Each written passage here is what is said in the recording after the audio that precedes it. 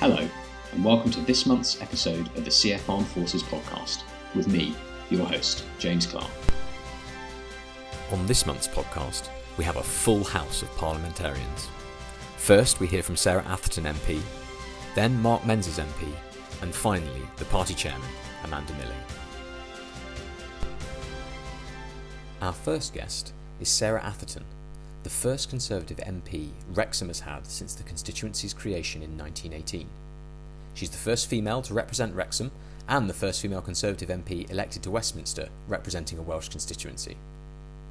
As an Army veteran, a member of the Defence Select Committee, Sarah has frequently spoken up for the rights of military personnel and has called for the end of vexatious claims against veterans.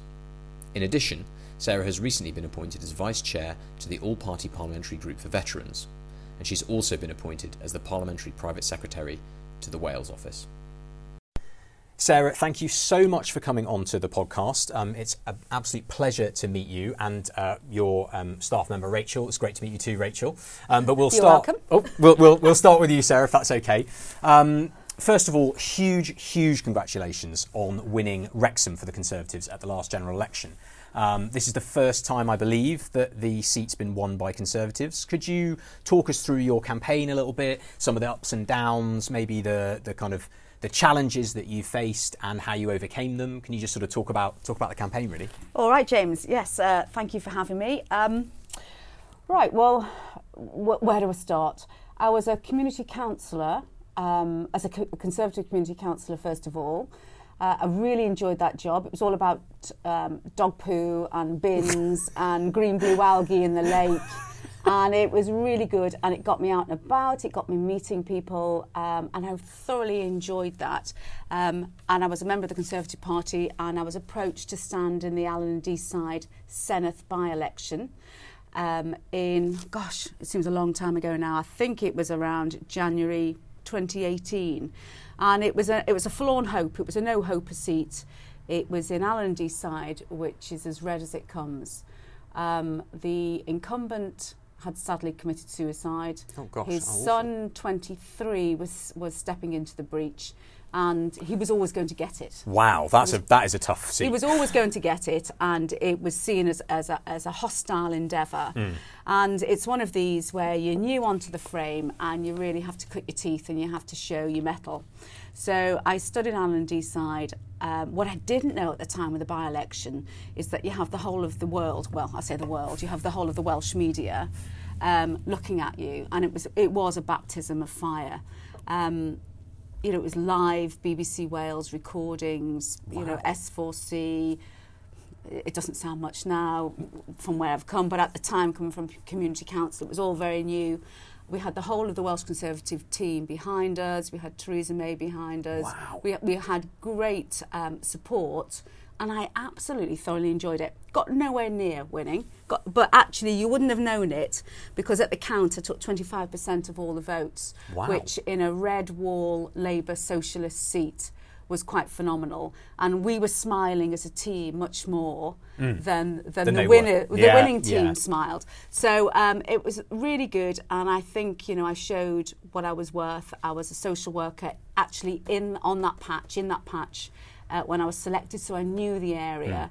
I'd also been a nurse in the area as well, district nurse, and I lived in the next door county. So I had all the sort of the right credentials. I thoroughly enjoyed it, really did. It was the best thing I'd ever done.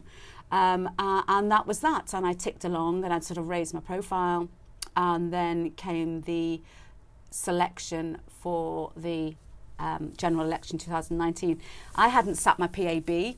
I was suggested I sat my PAB, and I got support from Women to Win. Great. Women to Win Wales, as well as Women to Win UK London.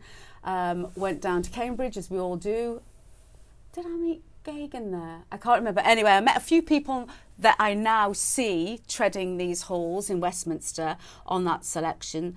And yes, I got selected. I got an open ticket, and I obviously lived in Wrexham. The Wrexham seat came up, and I fought for it, and I was selected to stand in Wrexham. So off we go with the campaign. So Sarah, do you mind me asking, No. did you have how was the internal selection for Wrexham? Did you have to do a hustings in front of the association? Yeah. Or Unfortunately, like many candidates, sometimes the relationship with the association isn't as positive as one would like. However, I had been in the association for a couple of years, stemming back from when I was a community councillor. So I had been Deputy Chair Fundraising, which is a great position to be in. You might not feel like it when you end up being selected for that. But of course, you make the teas, you make the Victoria sponges, you're there doing the fundraising, the raffles. So you know every member of that association and you know how they like their tea. So, of course, you've built that relationship up with them. It may not seem the most glamorous of jobs. In fact, it's probably the hardest job to do within an association. But, of course, when you're standing for selection, you've got them on side. So, actually, when I stood for selection, I got through straight away on the first ballot. So that was really good. It is all about building relationships up with the association, and associations change their manpower as well. So you're constantly having to build those relationships and networks. And it is a job in hand, and it's still going, and probably always will be because of the nature of associations. But it's really imperative that you have their support with you. And your local councillors as well. We haven't got many local councillors in Wrexham. We've got about 6 Conservatives. We're an independent Conservative council, right? But the Conservative side of that is less than the independent. So I stood for selection, got it selected on the first round, and it was really good. But, like many associations, particularly in Wales, they'd never had a Conservative MP. People don't put their heads above the parapet. They're willing to buy a raffle ticket. Yeah. Door knocking is a different matter, and it's hostile, and you get spat at, and you get pushed on the doorstep, and you worry about your canvassers who are probably all over 70, and it's dark, and it's wet, and it's miserable, and it's an uphill struggle. So to begin with the campaign, there was probably myself, my husband, and Lauren. The amazing Lauren, who reached out to me from Manchester University. She just finished a politics degree, and she said, could she have some volunteering work? So we met her. And you said yes. Yeah, around the kitchen table with the association chair at the time, and she has been absolutely brilliant. So basically the 3 of us took Wrexham. But as we went along with the campaign and we built up momentum, we had more people coming out. We didn't have many people, I have to say. Yep. And this is not typical to Wrexham, it's typical to the whole of Wales. Yep. And the political landscape of Wales is shifting. It's always been very red, predominantly red, and now, of course, we've got 7 out of 9 MPs in North Wales are Conservative. Yep. So times are changing, and it's really exciting. But prior to that, in November, December last year, it was a hard slog. But from the first door I knocked on in Gwersalt, which is an old mining town, Wrexham is an old mining town. It's based on brewing, mining and football. The guy said to me, been a miner all my life, father's been a miner, always been Labour, had enough. The devolved administrations, look what we've got. We've got a health service in special measures. We've got schools that the standards are slipping. We've got, poor this, that and the other. We're not getting value for money from the councils. It's not working for us. It's gone so bad that we're willing to give you a go. And from the first door I knocked, that was the response all the way through. Yeah. So, however, that doesn't mean you sit back on your laurels, not somewhere like Wrexham. And we worked really hard, 3 times a day, the usual, out in the dark. It was hostile in some places. It still is very hostile in some places. But we took it on the day, and the 2,000 majority. That's fantastic. Congratulations again. Sarah, that's amazing. Truly inspiring to any candidates out there. And it sounds like it was a long, hard slog, but you did a really good job. Now, the reason that we've invited you onto the podcast is because you of course, have a military background yourself. Would you like to sort of share a few details about that? Talk us through your military career, how you got interested in the military, and actually what you've done since as well. Okay, well, I have to be honest, James, it wasn't a very long military career. But some of my values and the way I look at life was very much moulded on the 4.5 years I was in the military. So I grew up in Chester, which was a garrison town at the time. So very much the military. I have no military connections in the family. I was a Brownie. My brother was a Scout. That's probably the most paramilitary organisations we'd ever had. But I obviously, the military was very in the forefront of how I lived. It's a 22nd Cheshire Regiment. And I left school at 16, as you could then. I had a clutch of O-levels. I wanted to see life. I didn't want to be tied to anything. Off I went and went around Europe for a few years, but then realised that I couldn't live off my parents forever. Yeah. So I needed to find my career, and I wondered what to do. And I really didn't know. So I thought, careers office in Watergate Street in Chester, I'll just pop in and have a look. And I met a really great careers sergeant there, female, and she said, you'd be great in the army. Took the literature home. My mother went apoplectic. As so many do. She was not having it. However, I waited till I was 18 because she wouldn't sign the forms beforehand. And I did my assessment. I wanted to go into the military police. And then when I sat my tests, they sort of said, I don't think so. And I thought, oh, God, right, OK, what are you going to put me in? They said, you're going to go into intelligence corps. And I went, oh, right, well, fine. It sounds good to me. And they went, yeah, that's good. You will do it. I said, fine, we'll do it. So off I went. I'd been in the Territorial Army beforehand. I'd been in the Signals. I was in an HF troop. I started off as a data telegrapher, actually, is where they stick all the women at the time. And they were trialling women. This is way back now in the 80s. They were trialling women on frontline duties. Right. So they said, OK, we'll trial you in an HF troop, but you'll be the only female in the troop. And I went, oh, fine.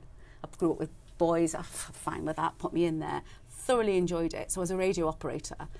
And so I got that bit of experience. And it was a bit like, looking back now, it's a bit like Dad's Army. So every time we went away at a weekend, there'd be a beer tent. It was... Really? Oh, God, things have changed. There was no way we were going to go away without a beer tent. I thoroughly enjoyed it. Absolutely. So I thought, OK, the regular army will be the next step. So so off I went into the army, thoroughly enjoyed it, worked with a great group of people, women. We were in Guildford at the time, right. Women's Royal Army Corps. Yep. I was badged Intelligence Corps, but my corps was a Women's Royal Army Corps, now disbanded. Things have changed radically since the 80s for women in the military, and thoroughly enjoyed it. Of course, I married a soldier. He was a Cheshire Regiment. Excellent. Yeah, he ended great pedigree. He ended up being posted to Fallinbostel. There was none of this family-friendly policy at the time. I was a soldier. He was a soldier. We were a commodity to the military. There was no consideration that we were going to, be put together. So after a while being separated, something had to give, and as happens probably too often, women give. So I ended up moving to Fallinbostel and being an army wife. Right. So you left the army. I left the army and became an army wife. To stay married to it. My gosh, that probably wasn't. How was that? Really difficult. Yeah. However, my goodness, I met some amazing women, and I have to say I was a little bit nervous from being someone with status, with my own friends, my own career, my own money, to being Fletcher's missus, which is what I was. I was an army wife, and I got pregnant soon after. I had no idea what to do with the baby. I could strip a gun blindfolded. An SA-80 would just come on the scene then. I could do that blindfolded. I couldn't change a nappy. And those women were absolutely superb. They are life's salt of the earth. They knew what to do in every circumstance. So I've got a really high regard for partners, I shouldn't say women now, partners in the military, and I don't think the military covenant supports them enough, which is something that I will be taking forward, but just peddling back from that. I was an army wife, and it was fun times, and they helped me bring up a child, so which I wouldn't have had a clue how to do without them. So it sounds like you actually went from one... I sort of hesitate to say supportive because, obviously the army has changed drastically from the 80s, certainly to when I was in it and even to now. But it sounds like you went from one environment where you would expect there to be camaraderie and friendship and a close bond, and you then went to another one, albeit not necessarily what you'd had in mind for your career. But it sounds like you you could share that bond with the other women, the other wives on the patch, for example. Yeah, you're right. Because camaraderie and teamwork is something that is quite instilled in me now. And Rachel sat here with me now, and I've worked really hard, and I hope you'd agree, Rachel, that I try and have... Rachel's nodding. No. I try and have a really cohesive team spirit where we all support each other, we all have fun, we all acknowledge each other's strengths and weaknesses, and we act as a family. And that's how I see me going forward as a person, and how I work now as someone that leads a parliamentary team. And that came to me very early on from probably the Territorial Army as it was, through to the regular army, being a military wife, my nursing, which I did afterwards because I trained as a nurse with another group of predominantly women, and then social work as well, which is less women-based, but still, very much working as a team. So that inherent skill and environment I learned very early on, I've carried on. Absolutely. Yeah. So there's that teamwork element, and also it sounds like you are somebody who actually engenders that in a team. It sounds like you might be more pivotal to building a team than you've actually alluded to in these conversations, because it seems like you're constantly seeking out that and obviously helping the other people in those teams to bond with each other and to bond with you. But that aside, it sounds like you've dedicated yourself to public service, from what you've discussed. Is that... And I'm trying to kind of get to your Conservative politics, because obviously there's an element of service and of community, I think, and teamwork in the military, and you've said into nursing. How does Conservative politics fit into that? Yeah, because another perspective there is about duty. Yes, yeah. And duty to yourself, your family, the community you live in, and to the whole society you live in. So, I think I wasn't necessarily a political being, and I'll go back to my early days as a community councillor. I mean, I'd been a social worker, which I have to say, is a very socialist side of working, work ethic. However, on saying that, not necessarily so, because when you're a social worker, you don't take over from someone. You don't say, this is what you're going to get. You say, what are your skills? What are you good at? What are you positive at? And we'll build on from that, so you can have the resilience, and then you can be independent.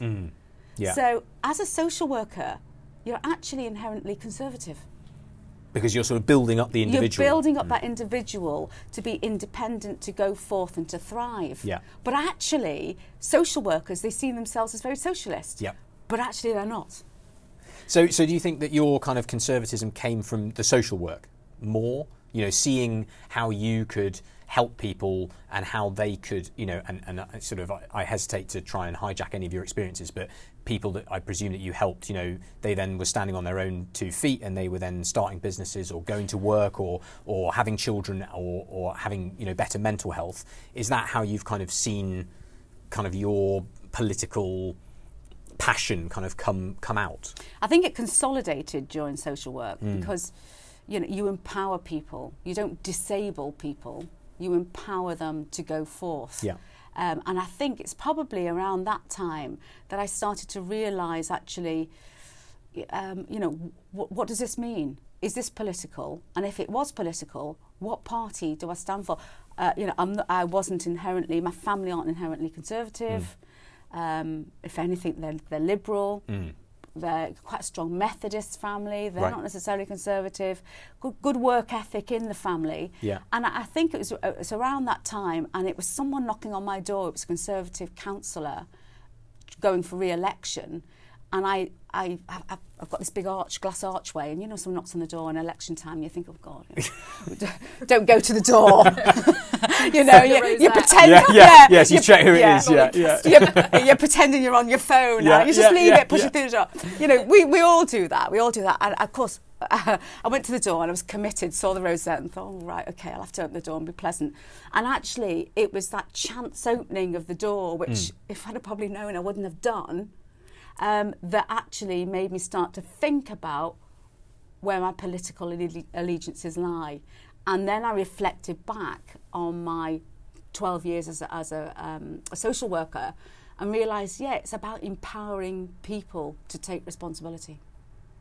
Wow, what a great phrase, what a great line. So jumping ahead then, now you're in Parliament, you're on the Defence Select Committee. How are you going to help to empower people? What actions, what activities are you involved in, and what are you doing for the defence community at the moment?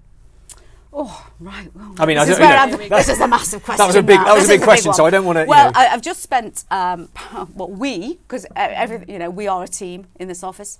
We've just spent the last 5 weeks going through the Overseas Operations Bill. That had its third reading yesterday and has gone to the House of Lords, and we'll see what happens there. So that's taken a lot of time up. Yeah, Sarah was on the Bill Committee for that. So we did line by line scrutiny of that. So that's really interesting, and that's coming to an end, hopefully very soon. I'm only one of 2 females on the Defence Select Committee, and actually being selected for it was a really good story, because I'd recruited Rachel in on the frame very early on, and it was like, well, I fancy being on the Defence Select Committee. They don't have any Conservative women on there. And actually, it wasn't really much of a sell, because all I did was put a picture of me being 21 years old in a military uniform, put it on a flyer, put a picture of me last remembrance with some Welsh Fusilier veterans. Of course. And sort of said, I am the only female MP in Parliament sitting. And although the library couldn't confirm this, the library seemed to think I'm the only female sitting that has had a regular military background. So we've got Penny Mordaunt in the reserves. We've had a few women in the reserves, but there have never been a woman MP that has had a regular background. Well, that sold it. Yeah. It was an easy sell, to be honest. And it would be an easy sell for me. I mean, it's fantastic that you're here, and we need more women like you, and obviously Conservative Friends of the Armed Forces will be supporting trailblazers like you as long as we can. But sorry, back to your. Well, I have to get it in there, because that is amazing. I mean, that is just an amazing thing, and I feel very fortunate to be able to talk to you about that. That's great. Well, so that was an easy sell, and that was really exciting and quite new for a fresher to get that position. And when Sarah said to me, day one, I'd quite like to be on the Defence Select Committee, I was thinking, oh my gosh. Okay. How are we going to do that? Okay, fine. Okay, let's think about that for a second. And then, so we put something out, and it came back, and Sarah had got her place on the Defence Select Committee, so we thought, well, there we go. So what have we got ourselves into for now? A lot of hard work and reading. Quite often she'll come back in and she'll go, right, I've decided we're going to do this. And I'll think, oh, heck. This is what we're going to do next. So one of the things they said very early on, and I have to say we've got some great support from the Defence Select Committee admin and the chair, Tobias Elwood. They asked me, what I'd like to do, and I sort of said, well, what would you like me to do? Being very new, there's a high proportion of women. That are overrepresented in the complaints system. Right. And we'd like to look at that. I said, great, I will take that on. Yeah. That was about 8 months ago. And it was sort of put to bed a bit, and we have a lot of work to do. We have about 3 or 4 meetings a week. A lot of them televised, a lot of prep that goes on with that. So that ticks on all the time. But actually what then happened was they said, well, would you like to hold a subcommittee? And I said, of course I would. Absolutely, of course I would. And we decided what we wanted for the terms of reference. And we wanted to look at, and we are looking at, the experiences of women in the military, female service users and female veterans. So we've set up a subcommittee of the Defence Select Committee, which I have to say is pretty nerve-wracking, because I'm going to be the one 8 months in being quite a novice MP going order. But we'll do it. We will do it.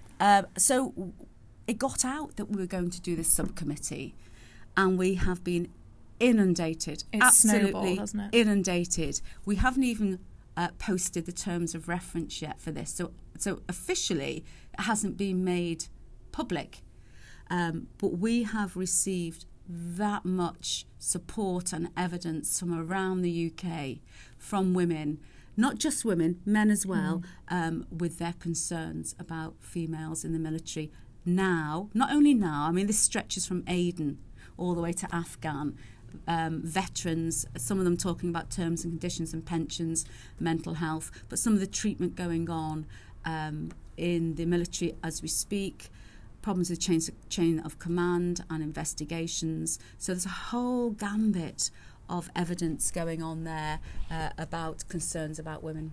And so, Rachel, you're obviously on the receiving end of some of these. Do you want to kind of talk to us a bit about your role?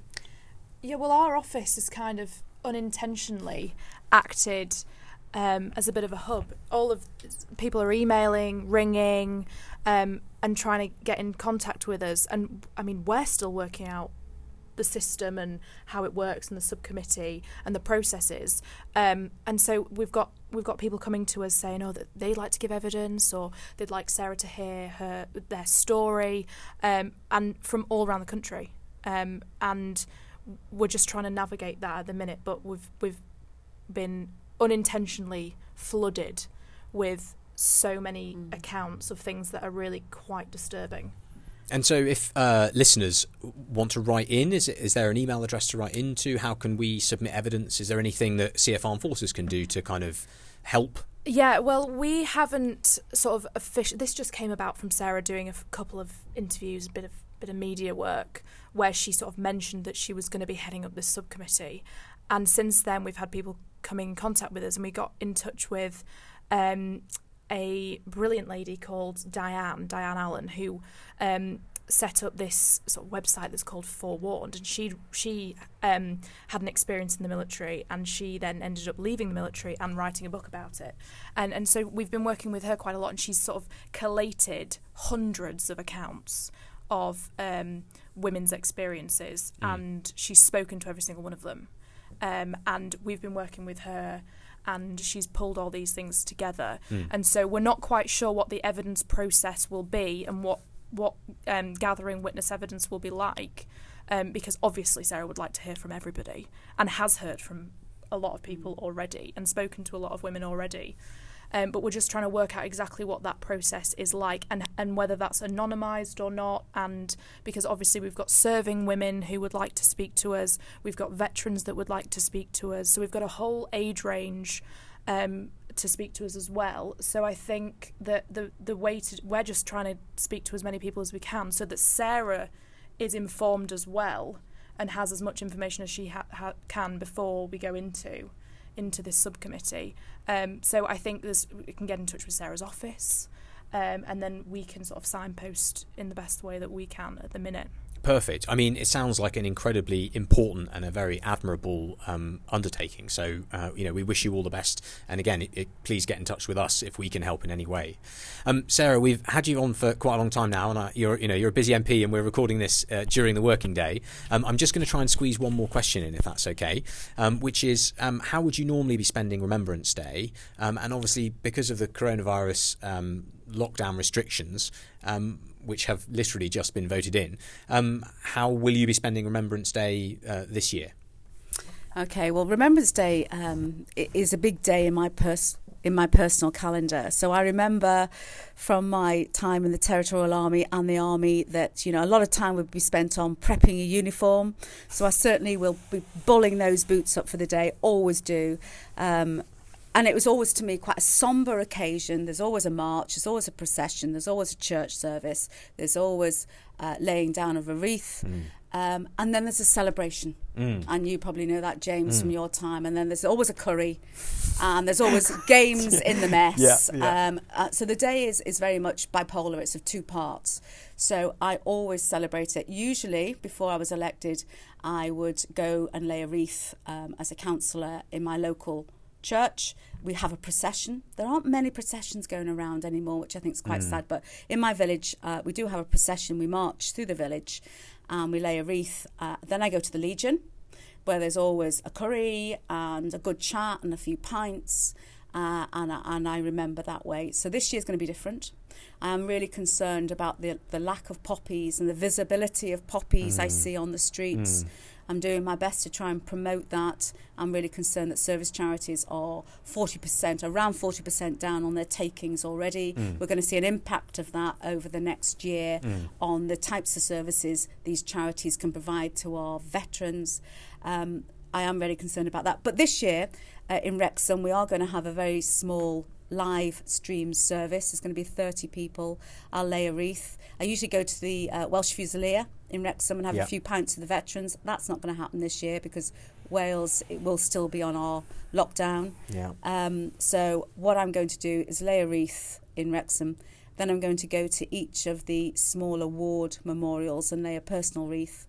And then I will probably go home and have my curry and a few pints. Good, that's right. And say thank you to all those serving personnel, past and present. Well, I'm sort of sorry to end it on a sombre note, but I also will be remembering in a different way from most years, but I'll still go and lay a wreath in the local memorial. Sarah, thank you so much for being on our podcast. It's been an absolute pleasure to speak with you. You've been incredibly you've been very interesting, one of our livelier guests, and I think one of our most honest. Is that a good thing, James? Absolutely. Well, and I was going to say, we haven't actually reached all of my questions, but perhaps in a few months we could come back and have a chat with you, hear how the subcommittee is going, and perhaps answer some of the other questions that I was going to pose for you. Yeah, that'd be really interesting, because I think there's going to be some interesting aspects come out of this subcommittee, which I think will be of interest to a lot of listeners. Absolutely. Thank you for having us. Thank you so much. Thank you. Our second guest today is Mark Menzies, who was first elected in 2010 as the Conservative MP for Flyde, winning the seat for the fourth time in the general election of 2019.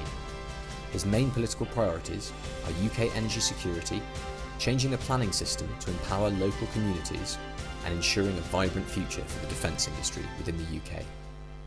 He's undertaken the Armed Forces Parliamentary Scheme and is a vocal advocate for the defence sector within the party and the wider political sphere.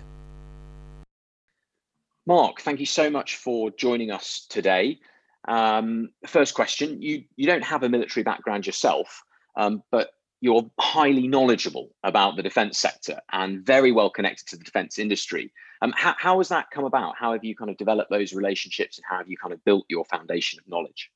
Yeah, morning, James. I mean, a number of ways, really. I think one of the main areas is having BAE Systems, military air defence in my constituency. You really have to get your knowledge up to speed quickly, because you never know when you're going to be dealing with people that is their life's work. And so that is one of the main ways that I gained that knowledge, because often you'd find yourself having to stand up and speak about issues in Parliament, but more often than not engage with ministers, engage with officials behind the scenes about things that are highly technical, but still incredibly important. But another way in which I was able to get my knowledge up was through the Armed Forces Parliamentary Scheme, where I've spent time with the Navy, with the RAF, with the Army, and there, you never come away as an expert, but you come away much better informed, because you have the opportunity to speak to the men and women of the armed forces at all ranks, and really hear from them firsthand their experiences. So it's part of that mixture that helps to give you the knowledge that I think you need as a member of Parliament. And Mark, it's great that you've raised that kind of your sort of role as a member of Parliament. Obviously, you've got BAE Systems in your constituency as like a big presence. How does that affect your day-to-day kind of running of your office? How is that different from an MP who perhaps doesn't have that kind of military footprint in their constituency? Do you spend more time with defence industry bodies? Do you talk to? Do you have more plug-in to military charities? How does that affect your MP's postbox? How do you have a lot of constituency issues because of that presence? Yeah, BAE Systems in my constituency at Walton employs 6,200 people. up the road, BAE Systems at Samlesbury, that's about another 4,500. So for your listeners, the Wharton will do final assembly on Typhoon, on Hawk, but it'll also lead all the export campaigns. And up at Samlesbury, they'll do the manufacturing of the rear fuselage section of the F-35. So it's not just the job numbers, it's then the impact that has on the wider economy, the number of BAE Systems pensioners, and so on and so forth. So you're talking about a huge number of people whose incomes or their livelihoods are dependent one way or other on the defence sector. And so when you have something like a strategic defence review, I mean, I had the one after the 2010 election, where there's some pretty tough decisions made, and that had an impact on jobs at Wharton. So the Nimrod Mark IV, for example, that was cancelled. That is something where you're engaging with the people whose jobs are affected, lives are affected, but also from a standing start, you're getting involved with ministers to try and find out what else is going on and what else can be done in order to plug the gap. But on a day-to-day basis, there is always events taking place in Parliament, either around defence manufacturing sector and even interests, for example, the submarines at Barrow. That is not something that is directly affecting my constituency as such, but I'll often find that I've got project engineers that have been working on, Typhoon, but because of opportunities at Barrow, that they're then suddenly, working on the Dreadnought class submarines, for example.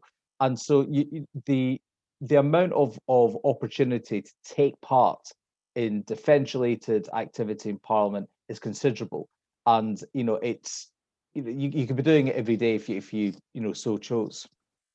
Yeah, Mike. So it sounds like obviously having such a huge defence presence in your constituency means that there is a large impact on your day-to-day work as an MP. Now, some of your colleagues are a bit antagonistic towards the defence sector, and it must be difficult for you yourself sometimes to be both, on the one hand, kind of representing your constituents and trying to sort out their problems and their issues, but also trying to maintain a positive relationship with, in this case, BAE Systems. Can you talk about how, why some of your colleagues are kind of perhaps a bit skeptical of the defence sector, and why you seem, from our previous conversations, to be much more kind of collegiate and cooperative? I mean, often it comes from a lack of knowledge. If I was being quite frank, I mean, there are people who will often make statements on the defence sector. They will, so I've seen people contribute in debates, and it is based on a handout from third-party organisations.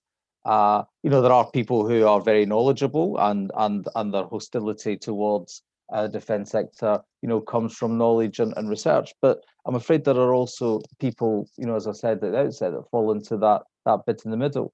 And I would encourage, all people, regardless of what your views on the defence sector is, spend some time with these people, understand, what they're about, be it people who are serving the armed forces or people who are in the defence manufacturing side of things. And I think, for example, the trade unions actually can add a lot of value here, because, trade unions such as Unite up at Wharton, they will often also hold events and activities, and sometimes be able to reach into, areas of people that, I simply couldn't.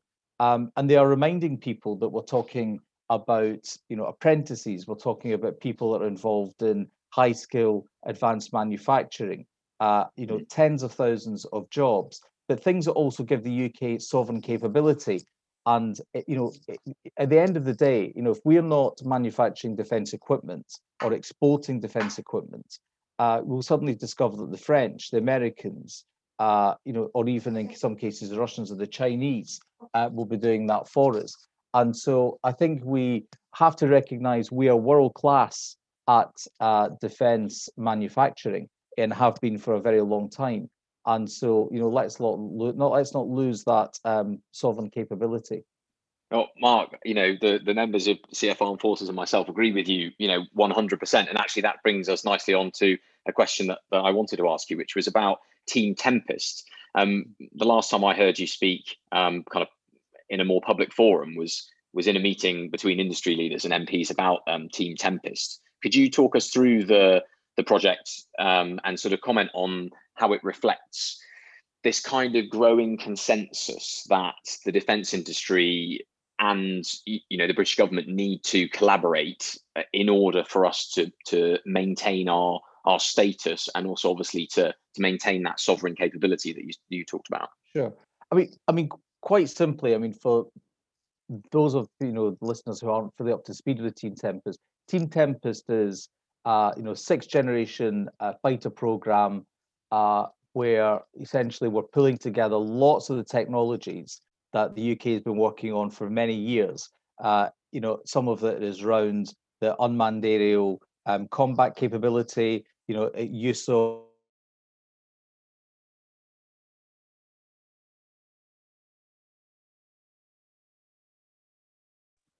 Mark, you still there? Yes, I am. Yeah. Oh, sorry. Can you repeat that? You cut out on the audio recording. Okay. So maybe from the beginning. Yeah. Yeah. So for those people that aren't aware, Team Tempest is the sixth generation fighter program. It is in some respects a successor to Typhoon, but it will be able to do lots more than just Typhoon. It's pulling together more than a decade's worth of work that's already taken place on projects such as Taranis and a lot of the unmanned aerial combat vehicle work. And this will be an incredibly successful platform. It'll be like nothing we've ever seen before. And Tempest is not just an aircraft. Tempest has got the capability to operate, to use the, if you want to discover them as drones or other platforms, but the ability to eventually act as a sort of mothership for a whole load of other defensive or offensive platforms, or in a combat situation. And so this is something that some of this technology, in fact, all of this technology is incredibly cutting edge, and the UK is very much at the forefront of it. And so Team Tempest for me represents the next stage in not only our defence journey, but more importantly, this is about UK sovereign capability in defence research and defence manufacturing, and it's incredibly important that we get behind it. And so does that kind of play into this idea of global Britain that I know that Boris Johnson and the current cabinet are really trying to push? Obviously, coronavirus aside, that kind of that idea of Britain as a kind of a sort of export hub and a kind of an exporter of not just manufacturing and goods, but also perhaps of intellectual property and this kind of, like that whole kind of collaborative piece. Do you think that kind of plays into it? Yeah, no, absolutely. But what Tempest should demonstrate for us is the UK's ability to go out into the world and forge new strategic partnerships with countries, sort of part of Team Tempest, we have Saab from Sweden, for example. So it's that ability to go out there and forge strategic relationships and partnerships that allows United Kingdom to retain sovereign capability over the future, real high-end defence equipment, and not only manufacture for ourselves, but to give us export opportunities for Tempest and other related technologies. One of the reasons why the UK has got such a large work share in F-35 is not because we're buying huge numbers of aircraft, because in reality we're not. It is because after many years of involvement in programs going as far back as the Harrier, the UK has got a lot of intellectual property that we can roll in to programs such as F-35, and essentially we can buy ourselves a seat at the table, which is in effect punch above our weight. And if global Britain's about something, it's about the UK's ability to go out there, be focused on things that we're really good at, punch above our weight, and earn and trade our way in the world. And I think Tempest is just one of many examples where we can do that within defence sector. It all sounds very exciting, and it all sounds like it's going in the right direction. So I'm going to switch fire with the questions a little bit, and I'll maybe put you on the spot, Mark. I hope you don't mind. If you were the current defence minister, if things were different and Ben Wallace was no longer in position and you were there, what would you be looking to get out of the Strategic Defence Review, which I believe has now been pushed into the long grass? I mean, to sort of broaden the question, what would you expect to see over the next few months, and would you anticipate either in the next Strategic Defence Review or in the integrated review some of the kind of swinging cuts that we've seen trailed in the newspapers? Yeah, I mean, Ben Wallace is my next door neighbour, so I hope Ben stays in place for many years to come. Otherwise, I could have my own sort of land invasion to deal with. But I really think that we need to realise that we have to be prepared to invest properly in our defence infrastructure, and that's not just equipment; it also includes the men and women of our armed forces. And I think the case has been made for the need for more surface ships, that we simply cannot continue to ask the Royal Navy to do all of the operational tasks and also then be able to react to emerging situations. And we've had a fair share of those over the last 10 years with the number of surface ships that they currently have. And if that case has now been made for Royal Navy, we also need to start making that case for the Army, because one of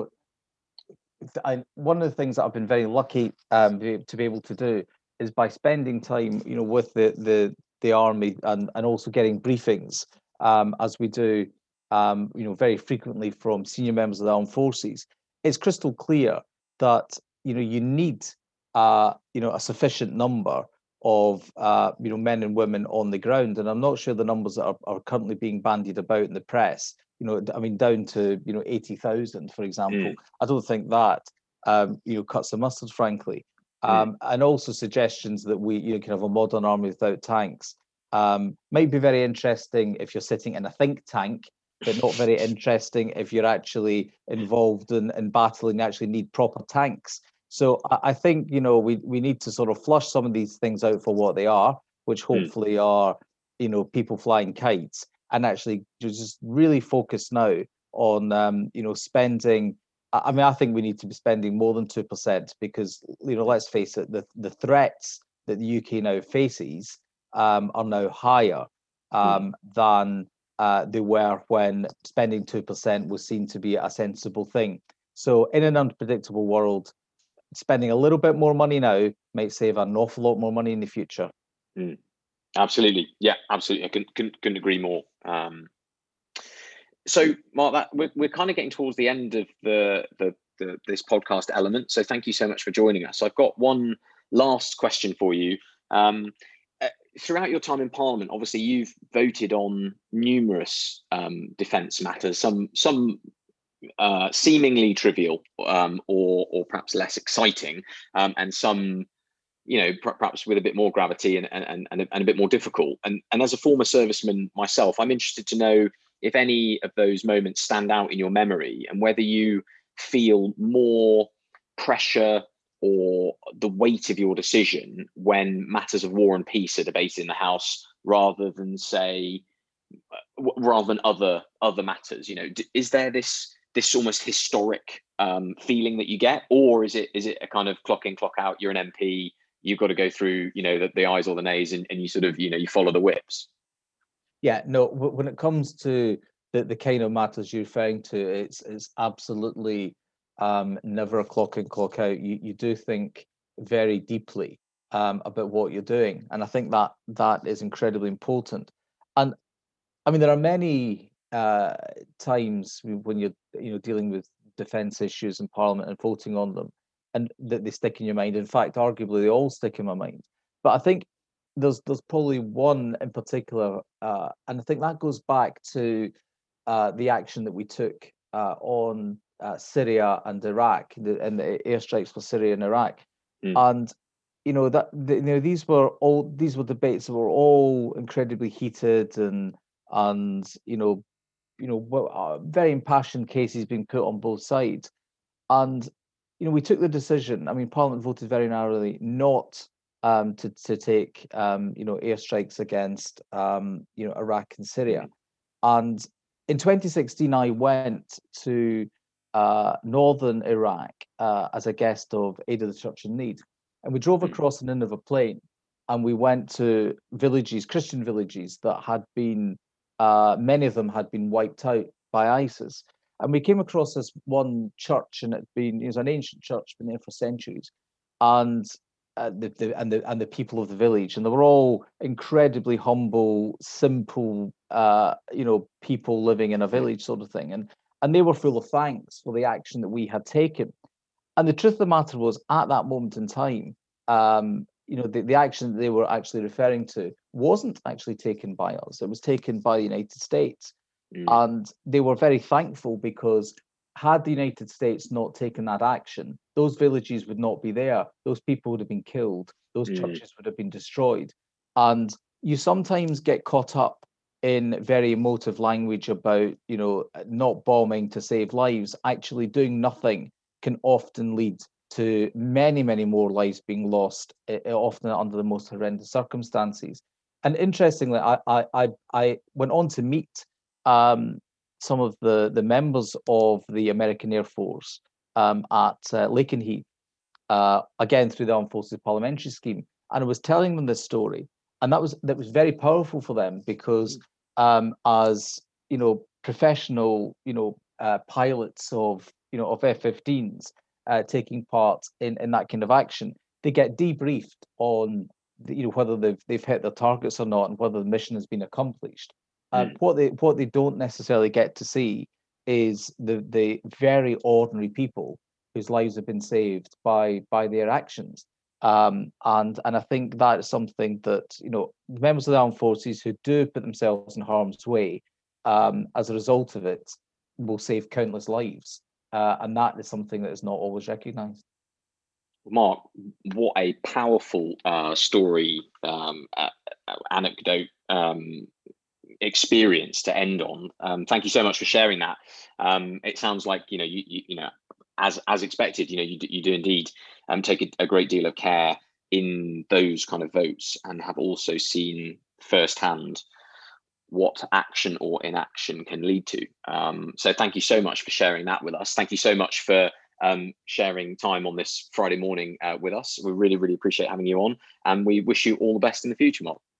James, thank you very much. It's been a pleasure speaking to you, and very good luck with all what you're doing. Thank you so much.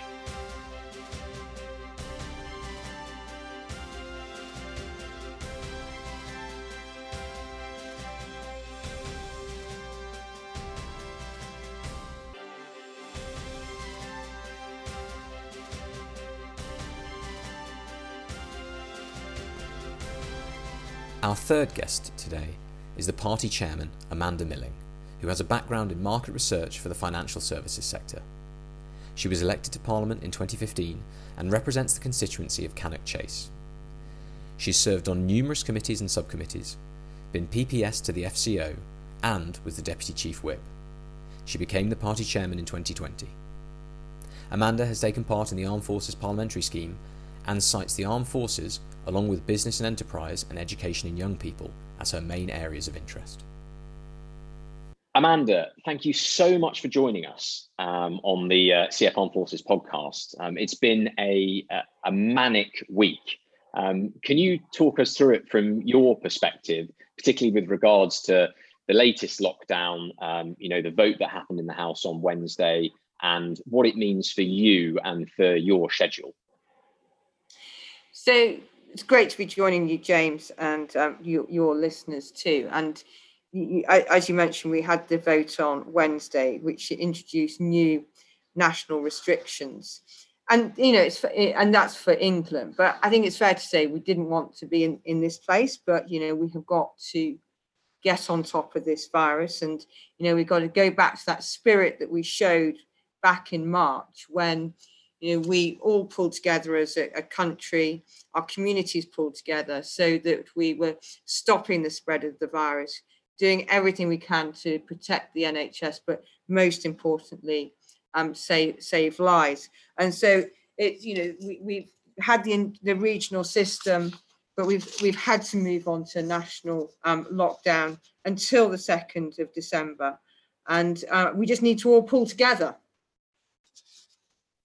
I think that kind of that spirit of togetherness which you've referenced was so important in March and was almost kind of spontaneous. But it's something that, as kind of, conservative activists, and members of the community, people really need to get out again now in November and try and reignite that spirit of togetherness and try and get everyone moving in the same direction. Otherwise, we could be in for sort of a much more serious situation. The lockdown's obviously going to have an impact on remembrance services, which is deeply saddening, for veterans like myself, and I know for lots of people around the country. What did you have planned, and what do you recommend instead? I mean, for example, will you be attending virtual services or attending in person and socially distancing? Yeah, so it's really sad that we can't necessarily kind of mark Remembrance Sunday as we would do normally. But personally, my plans keep changing. So normally there's about 8 services that happen across my constituency. So I can't be in 8 places at the same time. So I normally rotate where I am. Now this year I was supposed to be in Rugeley, which is actually where I live. And there was going to be a church service, but that church service is now going to be virtual. So I will be doing the prayers virtually for that service.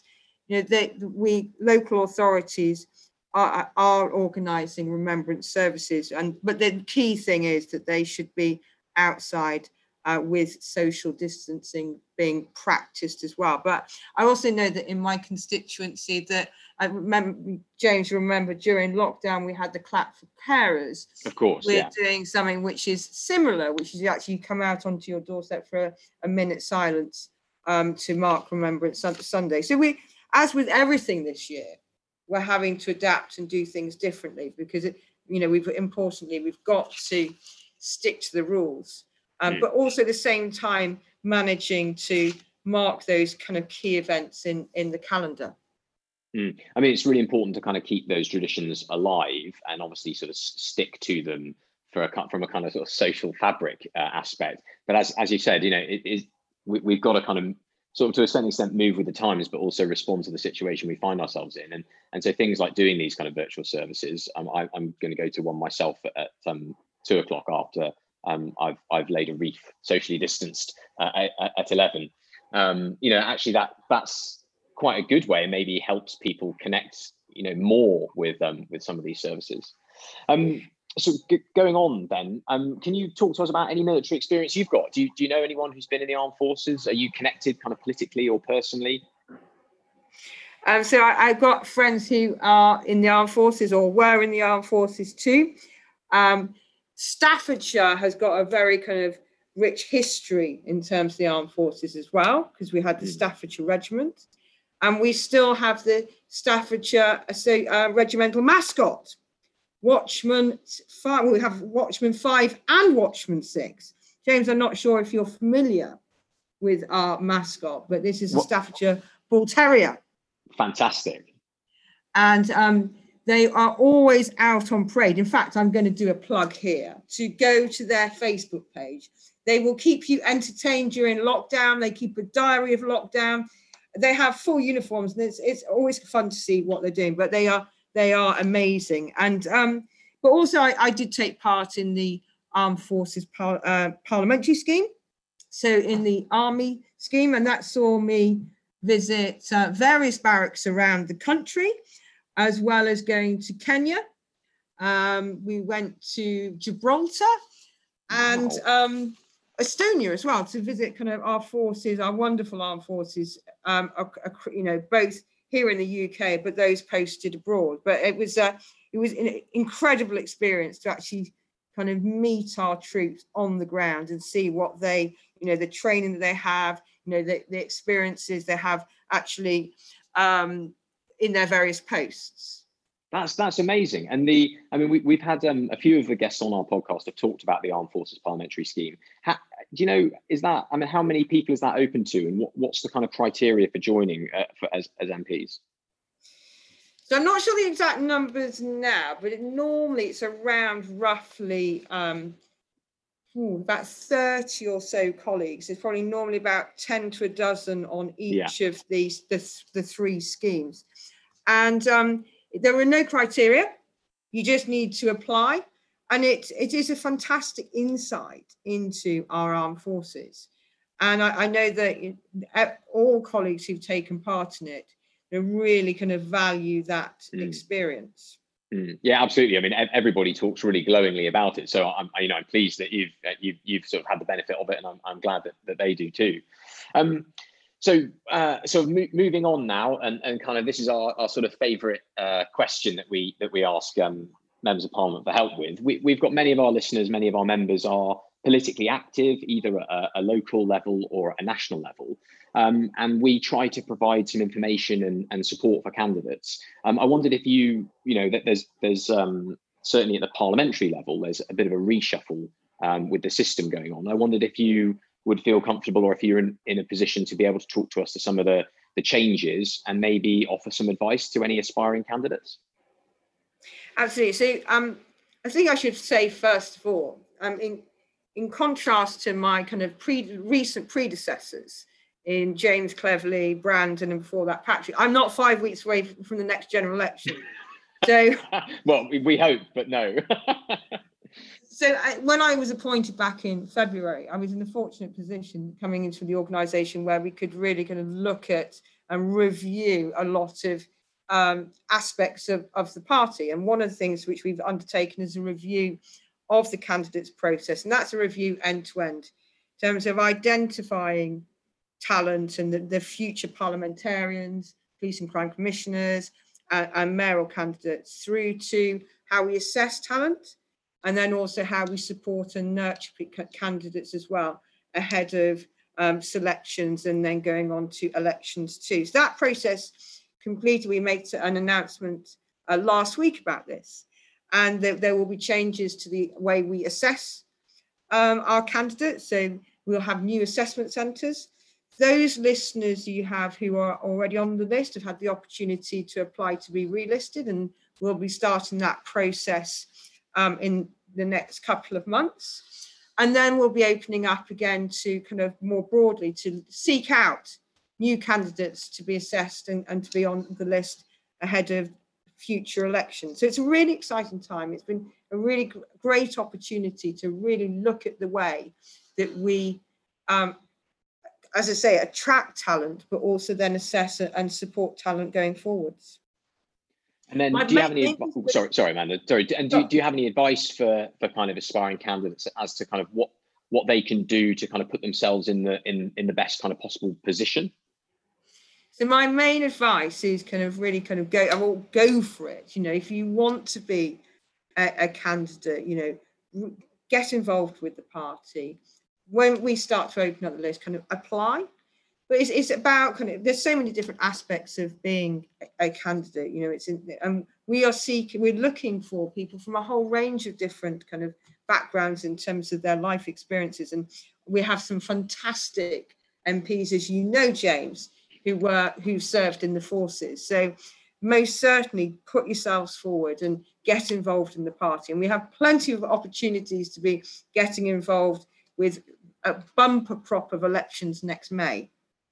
Well, that's led us perfectly onto my next question. And I was going to say, you know, when members approach me and sort of ask me for advice, as well as obviously sending them off to people with you know, far more experience than I have, I always say that one of the most important things is getting involved in your local association and actually getting out on doorsteps, talking to people about politics and learning about how local politics works, so that you can feed that in at a national level. And you know, we have got local elections slated for May. So, you know, what are we going to do? What's the plan? I mean, I was out delivering leaflets yesterday in Hertford, but what can we do? What advice is there for local activists? Yeah, so we keep having to kind of change our guidance clearly in light of the restrictions and government advice. But over the summer we were able to get out and deliver leaflets again. Sadly, we've not been in a position to be knocking on doors. But we'll continue to review that guidance. Currently, the guidance is that we can't deliver leaflets, but there's so many other things we can still do using social media. We can do connect calling and telephone canvassing. But as we go into next year, we will continue to review that guidance in terms of getting back to campaigning as we know it. I know I've been amazed how enthusiastic everyone is and how they've been itching to get out on the campaign trail and particularly knock on some doors. I think after last year, where we had so many different elections, I think that we probably used lockdown to rest our weary legs. But I hope everyone's got their delivery bags and their boots to the ready, because certainly going into next year, we've got a huge number of elections. If you think that we've got the mayoral elections, police and crime commissioner, county councils, some districts, Scotland and Wales. So there's plenty of campaigning for everyone. Well, that's good to hear, and I think you're right. From the people that I've spoken to, actually, a little break was probably welcome, but now people are itching to get back and to maintain momentum and keep the tempo up. Finally, Amanda, obviously you're very busy, and I really, really appreciate you taking the time to speak to our members. We're really grateful. Thank you. But just kind of finally, I guess the question is, what can membership groups like ours do to help you and CCHQ and, of course, all of the local associations over the coming months and perhaps years? Is there anything that you would kind of encourage us to do, both our members or our kind of leadership team? What can we do to help the cause? The key thing is help us get the message out about the Conservative Party, finding those new members who in turn will be new activists and also potential councillors and parliamentarians. For me, it's really important that we reach out. We have a very broad and diverse party and have representatives at all levels of government. We talk a lot about members of parliament, but I want to see more people serving at local council level as well, also as mayors, police and crime commissioners. So we need to get out, get the message out, get more members and get more people involved.